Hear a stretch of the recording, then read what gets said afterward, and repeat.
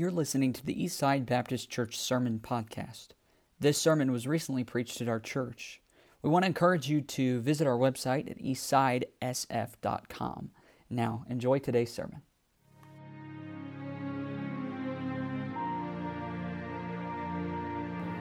Man, I've anchored my soul in the haven of rest. I like that old hymn.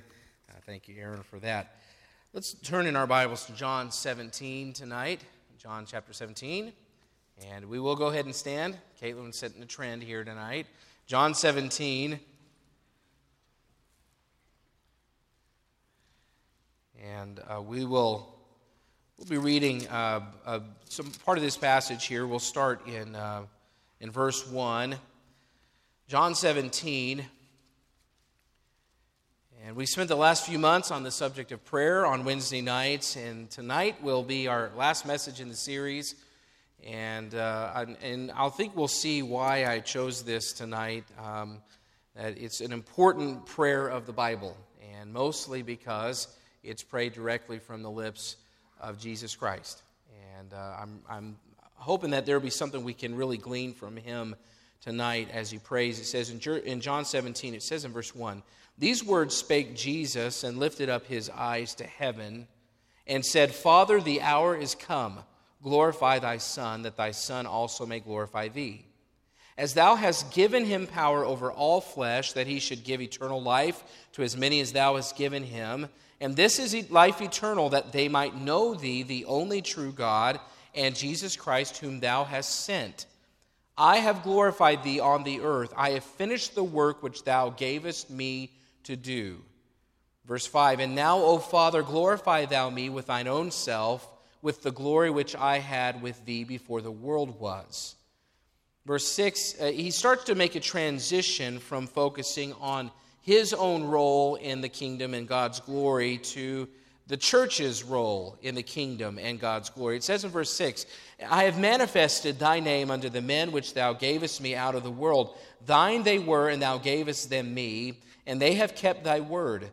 Now they have known that all things whatsoever thou hast given me are of thee. For I have given unto them the words which thou gavest me, and they have received them, and have known surely that I came out from thee, and they have believed that thou didst send me. I pray for them. I pray not for the world, but for them which thou hast given me, for they are thine, and all mine are thine, and thine are mine, and I am glorified in them. And now I am no more in the world, but these are in the world." So he's praying for the ones that he's going to be leaving.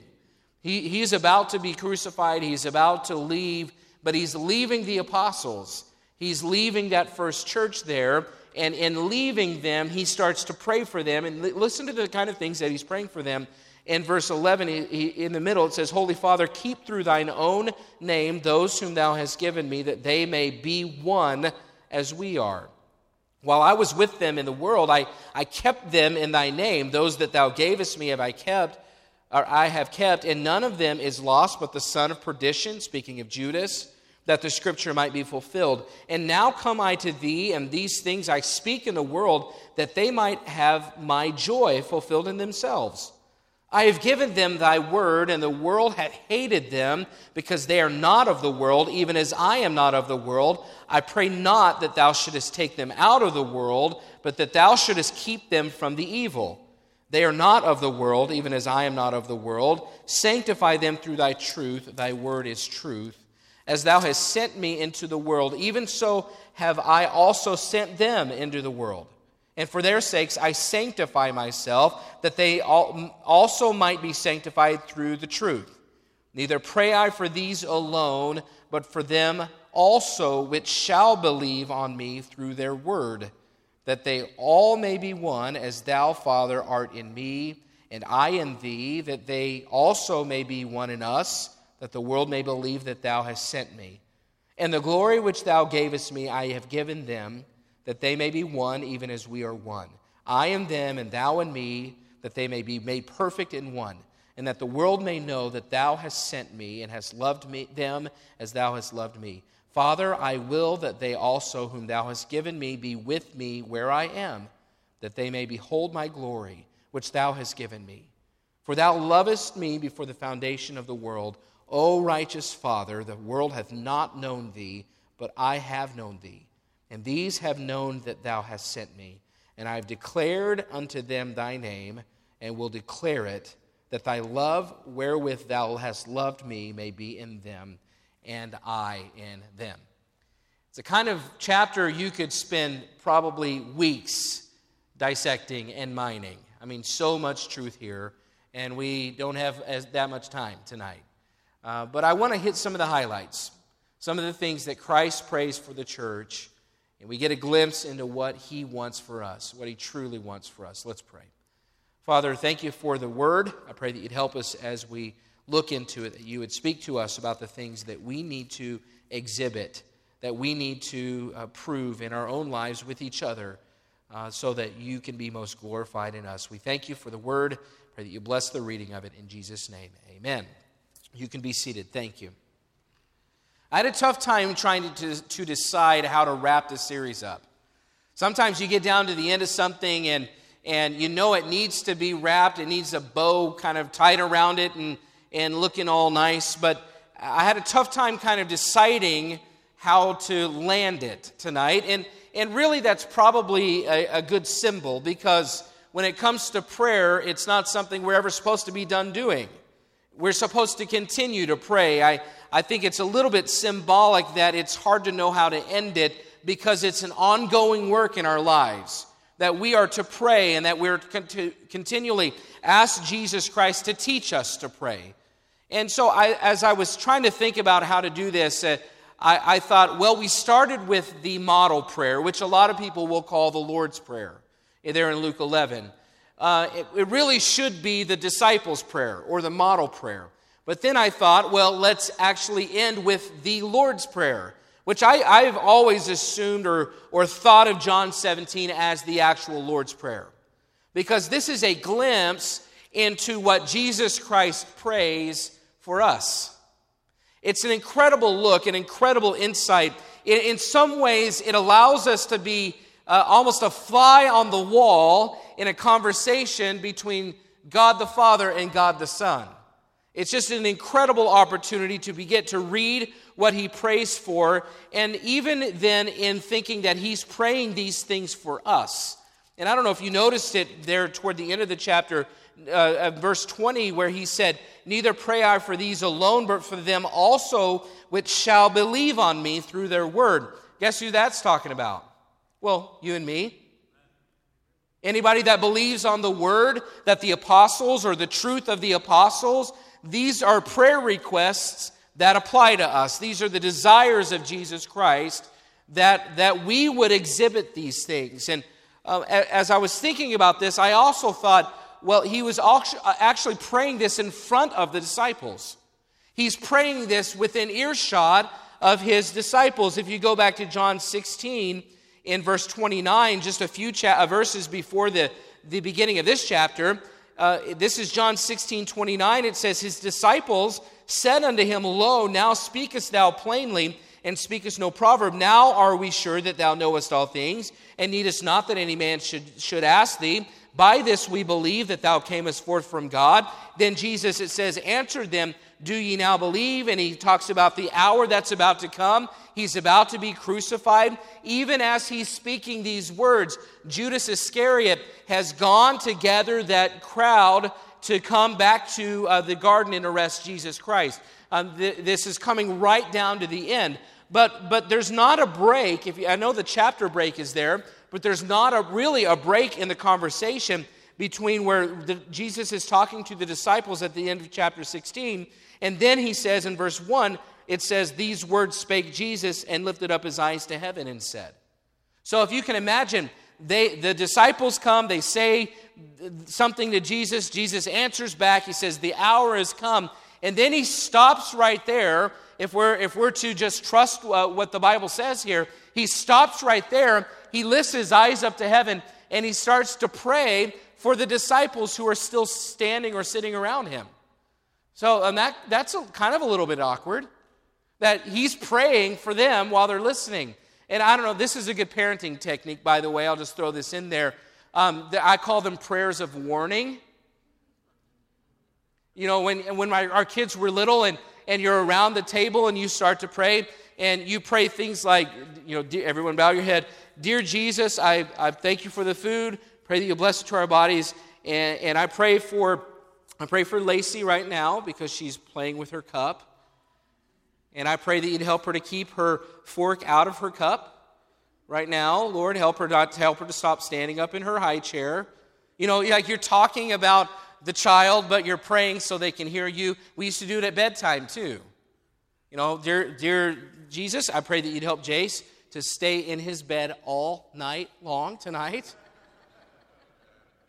Now, if he gets sick, I pray that you'd help him to find his own way to the bathroom. You know, those kind of things. Help him to stop kicking the wall right now before he gets in trouble. You know, you're praying, but so he can hear it, but it's really for his benefit in many ways. You're praying to God, but he's listening. That really is what's happening here. Jesus Christ is having a conversation with the Father, but in some ways he's doing it for the benefit of the disciples. He wants them to hear what is his priority with the Father.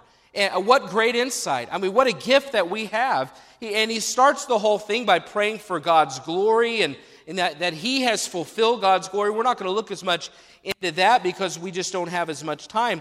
But it is a reminder that as we pray, we should always start with the thought of God's glory.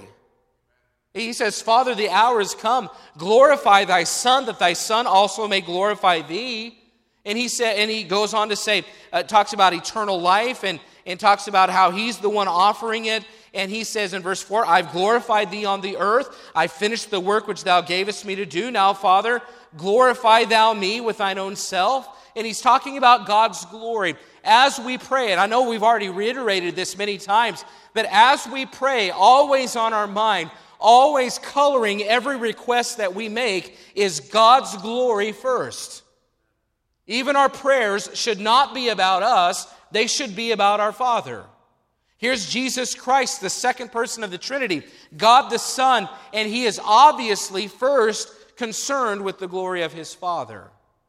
But then he transitions into the prayer for the church, the prayer for those apostles there, that first New Testament church. He says in verse 9, look at it, it says, I pray for them, I pray not for the world, but for them which thou hast given me, for they are thine, and all mine are thine, and thine are mine, and I am glorified in them. His glory is still on God's glory is still on Jesus Christ's mind. He prays that through the church that God's glory would be lifted up. And that's a scriptural prayer, if there ever was one. Ephesians 3:21 says, Unto him be glory in the church by Christ Jesus throughout all ages, world without end. We're to glorify God as a church. That's our role as a church. If we could view every interaction, if we could view every activity through the lens of bringing glory to the Father, it would change how we do everything. If I'm thinking that God's glory is my first priority and my first goal in every interaction, suddenly I'm not nearly as offendable as I used to be. Because it's not about me. It's not about my feelings. It's not about my place. If I don't make it about myself, then I don't have to be in charge and I don't have to be in the limelight. God's glory is our purpose. And then Christ prays for 5 characteristics or marks. And I think these would be good to write down just to kind of clarify the chapter. 5 characteristics or 5 marks that will help us as a church to glorify God. We've already seen that God's glory should be our priority. And if we're to glorify God, then I think Jesus Christ gives 5 very clear principles or traits that will help us to glorify God. The first one is unity. Unity. It says in verse 11, he says, Now I am no more in the world, but these are in the world, and I come to thee. Holy Father, keep through thine own name those whom thou hast given me, that they may be as one as we are. That they may be as one as we are. He says in verse 12, While I was with them in the world, I kept them in thy name. Basically, I protected them. Those that thou gavest me I have kept, except for Judas. Verse 13, And now I come I to thee, and these things I speak in the world, that they might have my joy fulfilled in themselves. But I think it's very obvious that the first request in order for a local church to glorify God is that they are unified, that they have unity, that they may be as one. And he says that they may be as one as we are. Is there anything more unified? Is there any relationship more unified than God the Father and God the Son? No, I don't think so. I mean, they're the same person. They're different personalities, but the same person. They're part of the Godhead. That's how unified we're supposed to be, folks. We are to be as unified as God the Son and God the Father. If we're saved, we're in Christ. That is our unity. That is our bond. Talk about a strong unity. I was reading Galatians 3. It says there's neither Jew nor Greek, there's neither bond nor free, there is neither male nor female, for ye are all one in Christ Jesus. In other words, we all come to Jesus Christ the same way. It doesn't matter what country we're from, what language we speak, the size that we are, male, female, it doesn't matter what nationality we are. When we come to God through Jesus Christ, we are unified by our relationship in Jesus Christ. So that means that unity must be just so easy, right? Well, I think you could sense maybe the sarcasm there. No, it's not easy. That's why Jesus Christ is praying for it. If it was easy, he would have no reason to lift this up as a request to his Father. He prays that the church has unity as we are. When we're working toward the same purpose, when we have as our purpose, as our goal, God's glory, it's not about us, it's about God. We find ourselves content to simply serve where we are because it's not about me. I'm just going to do the best I can where I am. It's about God, it's not about me. See, Christ was concerned that his disciples would falter without his physical presence. He was worried about it. Maybe not worried about it, but he knew it would be an issue. See, the disciples had unity issues while Jesus Christ was there. I mean, in his presence, they're saying, oh, all right, who gets to sit on the right hand? Hey, I'll sit on the right hand, you can sit on the left hand. I mean, he's there. He hears the conversations. So if they're having trouble with unity before he leaves the earth, imagine then how much that they would have after he's gone. He couldn't be the physical glue there to hold them together. That's why that he gave the Holy Spirit to help us through those things. But they would have to be unified without him physically there. A church that glorifies God is a unified church. We ought to be a unified church. If a church is characterized by discord and bickering, it's not a church that glorifies God. It is not, therefore, a church that fulfills its purpose. If we struggle with unity, then we are not fulfilling the purpose for which Jesus Christ has placed a church here in Sioux Falls, South Dakota. Do you contribute to the unity of this church? Does your spirit or your interaction with others, does it help or hinder the work of God? Our unity affects the glory that God receives. That's a pretty serious indictment. Not only that, but it also directly affects the amount of joy that we have. Look again in verse 13. He says, now I come to thee, and these things I speak in the world that they might have my joy fulfilled in themselves. When we are unified and together we're glorifying our Father, there's nothing more satisfying. John Piper, and I don't agree with all of his theology, but he says God is most glorified in us when we are most satisfied in him. So the opposite would be true, is that we are most satisfied in God when he is most glorified in us. And we want to bring God glory, but we cannot bring God glory as a church without unity. So considering the state of our country and our world, and considering what's even happening right now with the impeachment hearings, somebody has got to display what it means to have unity. There's no unity. There's not unity anywhere that you look in our world. There's discord and there's divisiveness and there's hatred and there's variance and there's all of these things that are exactly the opposite of the Spirit of Christ. And it is a terrible disservice to the glory of God when the world looks around for somebody that represents unity and they can't find it in a local independent Baptist church. We ought to display unity with each other for God's glory, but also for the witness that we can be to this community. The second thing that Jesus Christ prays for the church to contribute to God's glory is purity. Purity. Look at verse 14. It says, I have given them thy word, and the world hath hated them, because they are not of the world, even as I am not of the world. I pray not that thou shouldest take them out of the world, but that thou shouldest keep them from the evil. They are not of the world, even as I am not of the world. Purity is, I would say, the phrase in verse 15 where he says, but that thou shouldest keep them from evil. That's the phrase that is purity in my mind. To keep is to guard, it's to keep one in an existing state. So Jesus Christ, he didn't want the Christians to be kept out of the world. He doesn't say, I'm not going to bring them out of the world with me. No, they're still going to be in the world. He wanted the worldly influences, though, to be kept out of the church. So he says the church is going to remain here. God's people are going to still be here. I'm not bringing them out, but I pray, Father, that you would keep the world out of the church. I heard Art Wilson, an old preacher, say, it's okay to have the boat in the water, but it's not okay when the water gets in the boat. And that's what he's praying about here. He's praying that we would be kept from evil, that we would remain pure. See, the word really does create, when he talks about giving his word, it creates a natural division between us and the world. The apostles had a natural wall between them and the world. They had protection through the word of God. It's divisive. It puts us in opposition to the world, but it also protects us from the influence of the world.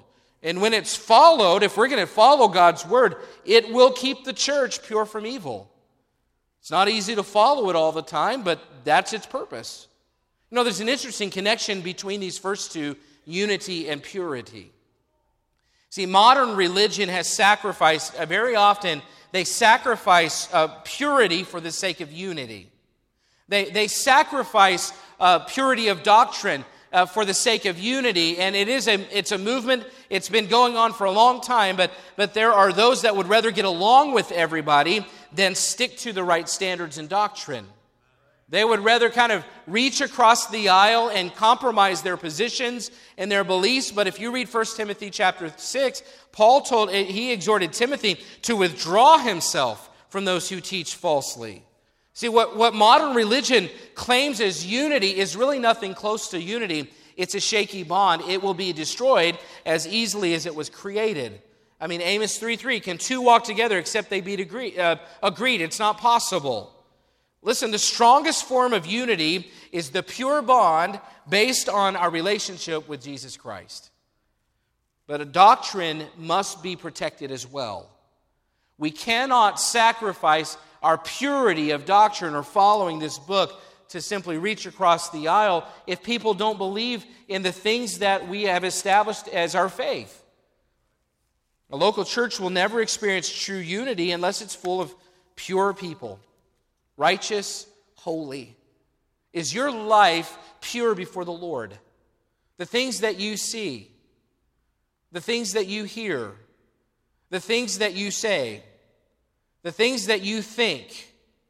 One impurity affects the whole. One impurity in your life affects your entire purity. You've heard one apple spoils the bunch. A little leaven, the Bible says, leaveneth the whole lump. The purity of a church is affected by one member who refuses to protect themselves from sin. Well, how? Well, we're unified.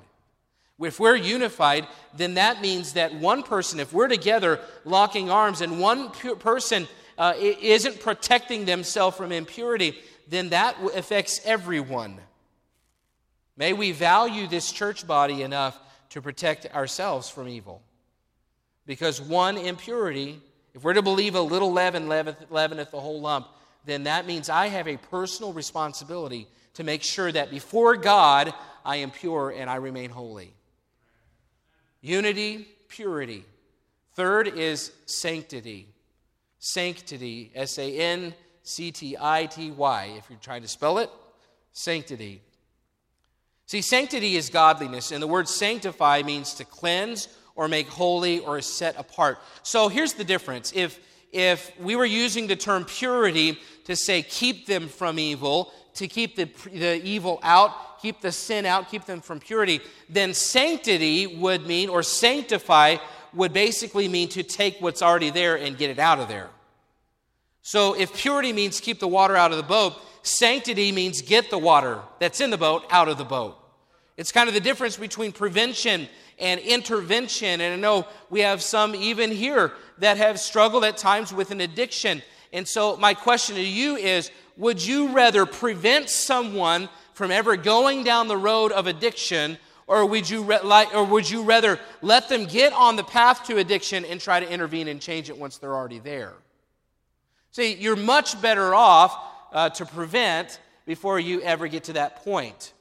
But there are times, though, that you do have to step in.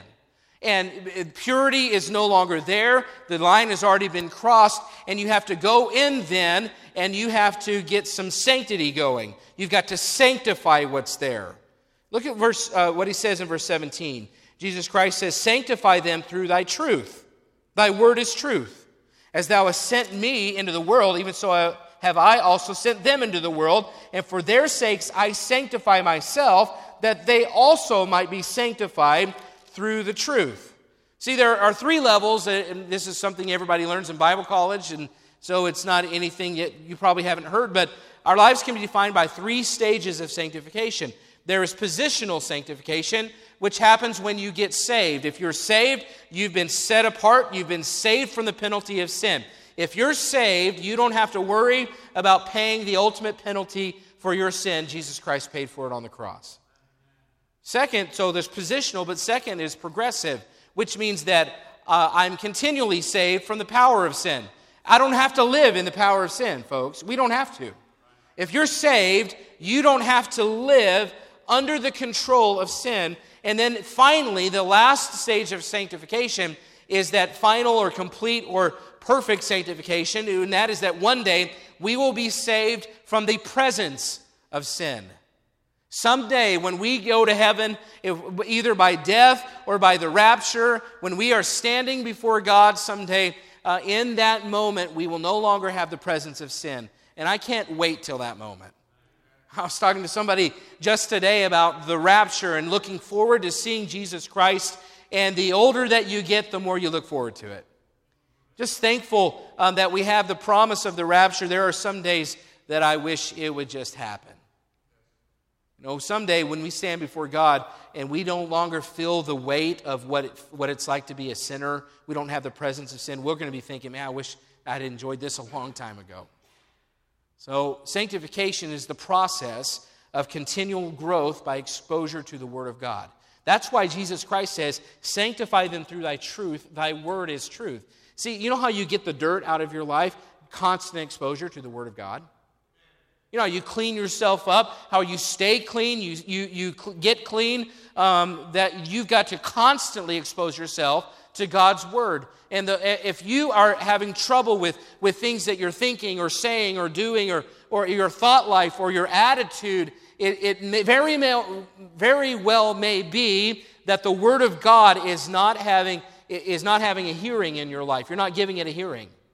You're not giving it a say. You're not exposing yourself to the Word of God. So my question for sanctity then is, how much of a priority do you place on a personal growth through God's Word? How much of a priority are you placing to allow God's Word to be a part of your daily life?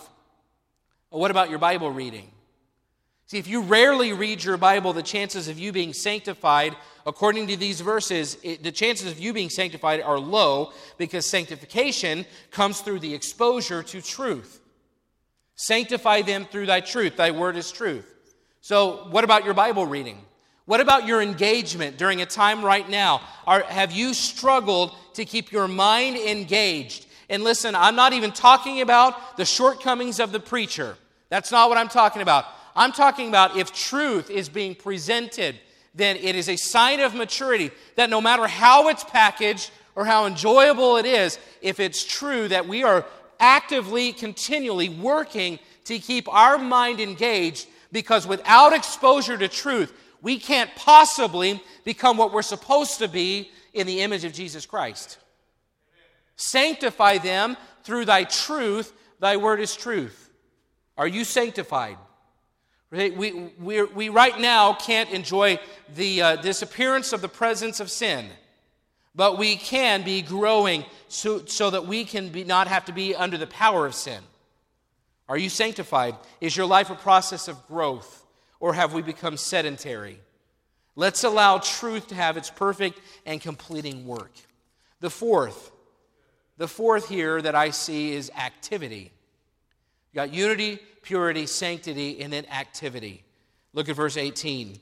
It says, "As thou hast sent me into the world, even so have I also sent them into the world." See, although the disciples were called out of the world, I think this is interesting. The disciples are called out of the world, but we also see that they're being sent into the world to do the work of God. In the same way that Jesus Christ was sent to represent his Father and redeem mankind, Jesus Christ is sending the disciples to represent the Father and to allow those to hear the gospel for their redemption. We should be actively about the Lord's work. How much activity is in your life for God's work? See, a church that glorifies God is an active church. And yet I believe there are probably many churches and many members that are letting a few do the work and the activity, but they're sedentary. They're allowing somebody else to keep things going. But this is a prayer for every one of the saints. This is a prayer for any member of the church, that we are sent into the world. And you say, well, I'm not a preacher, I don't get paid by the church. No, there's no clarification, there's no delineation between a full-time ministry and somebody who's just a church member. This is a prayer that Christ prays for you, to be sent into the world. We should all be active in the work of the gospel. The importance of activity, I think about when astronauts return from space. And when they've been in outer space, what happens? They come and they're weak because their muscles atrophy so quickly in space, and they don't have strength and they can hardly stand because the body gets used to no gravity, it becomes inactive.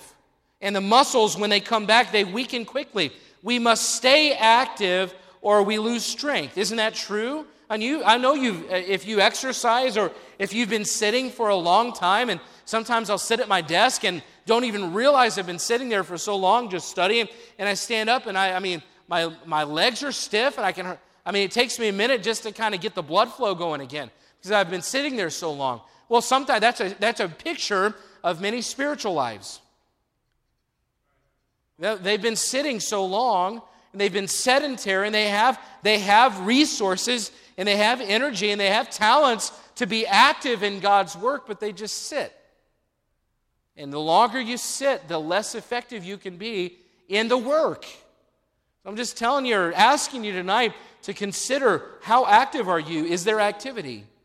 This is stuff that applies to every one of us.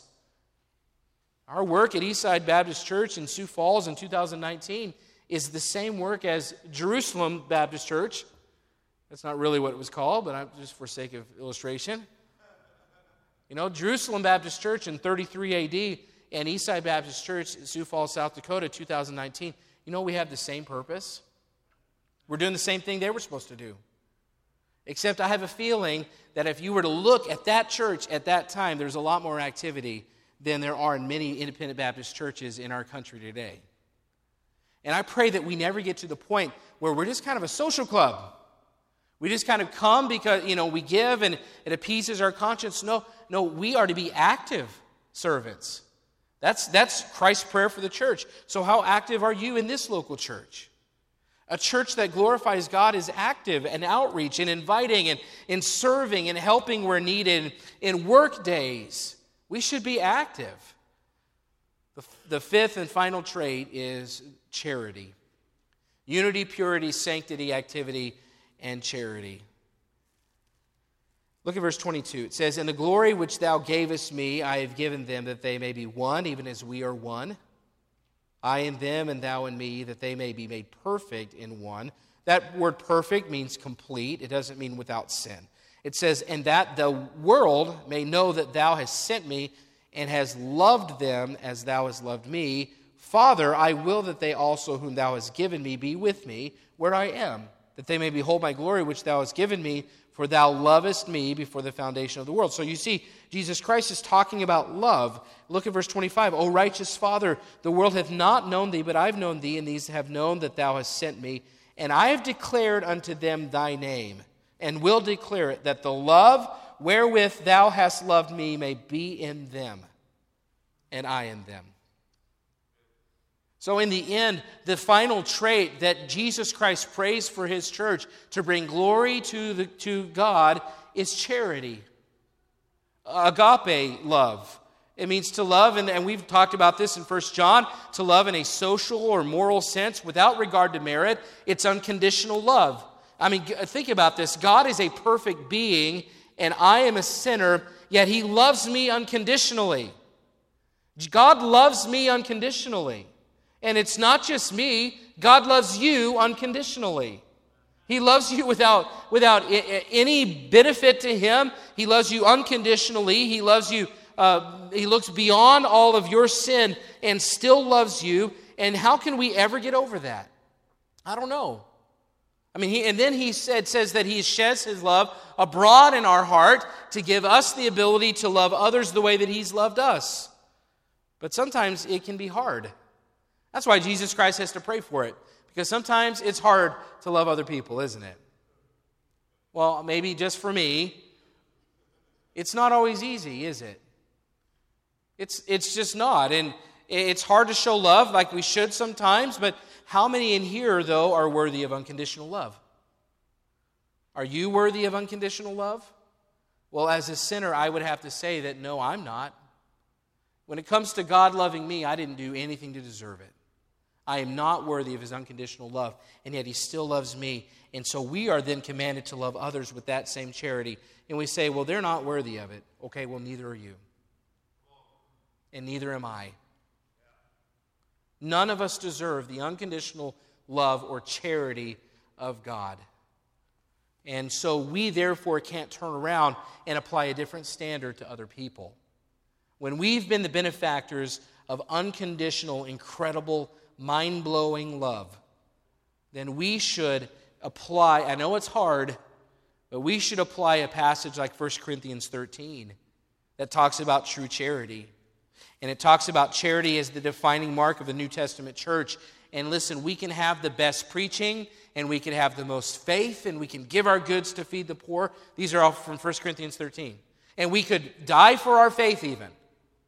But you realize that 1 Corinthians 13 said it would be for nothing if we didn't have agape love, charity.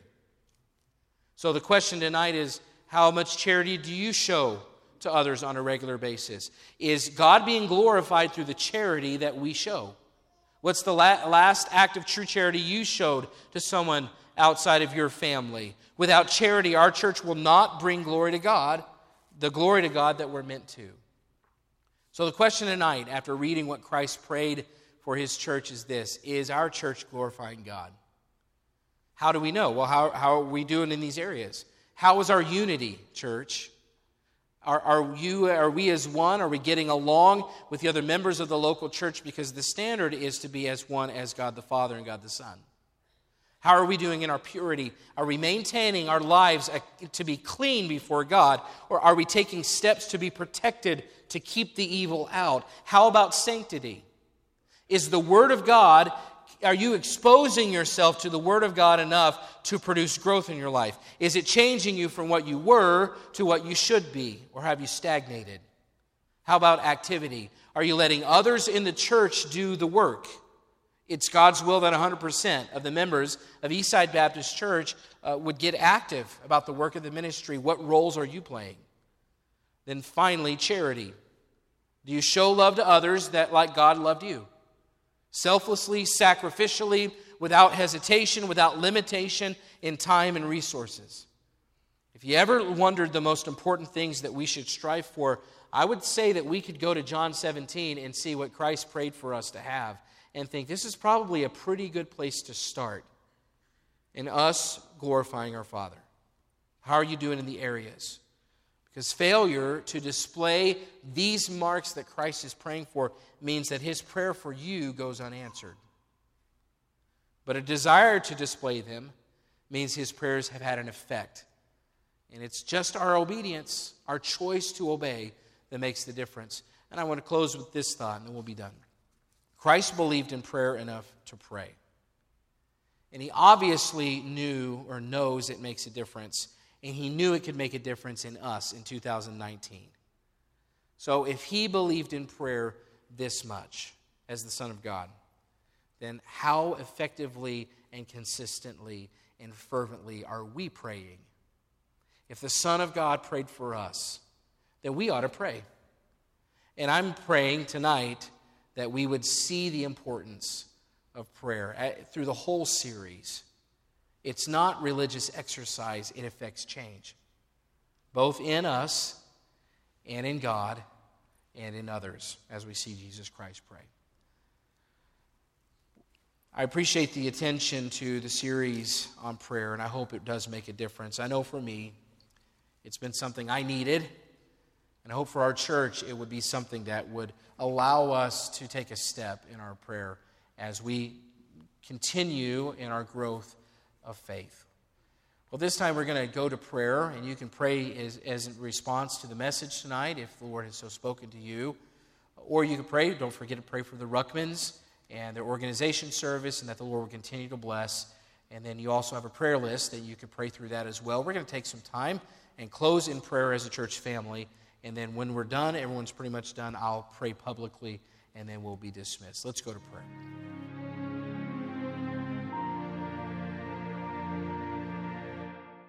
We want to encourage you to visit our website at eastsidesf.com.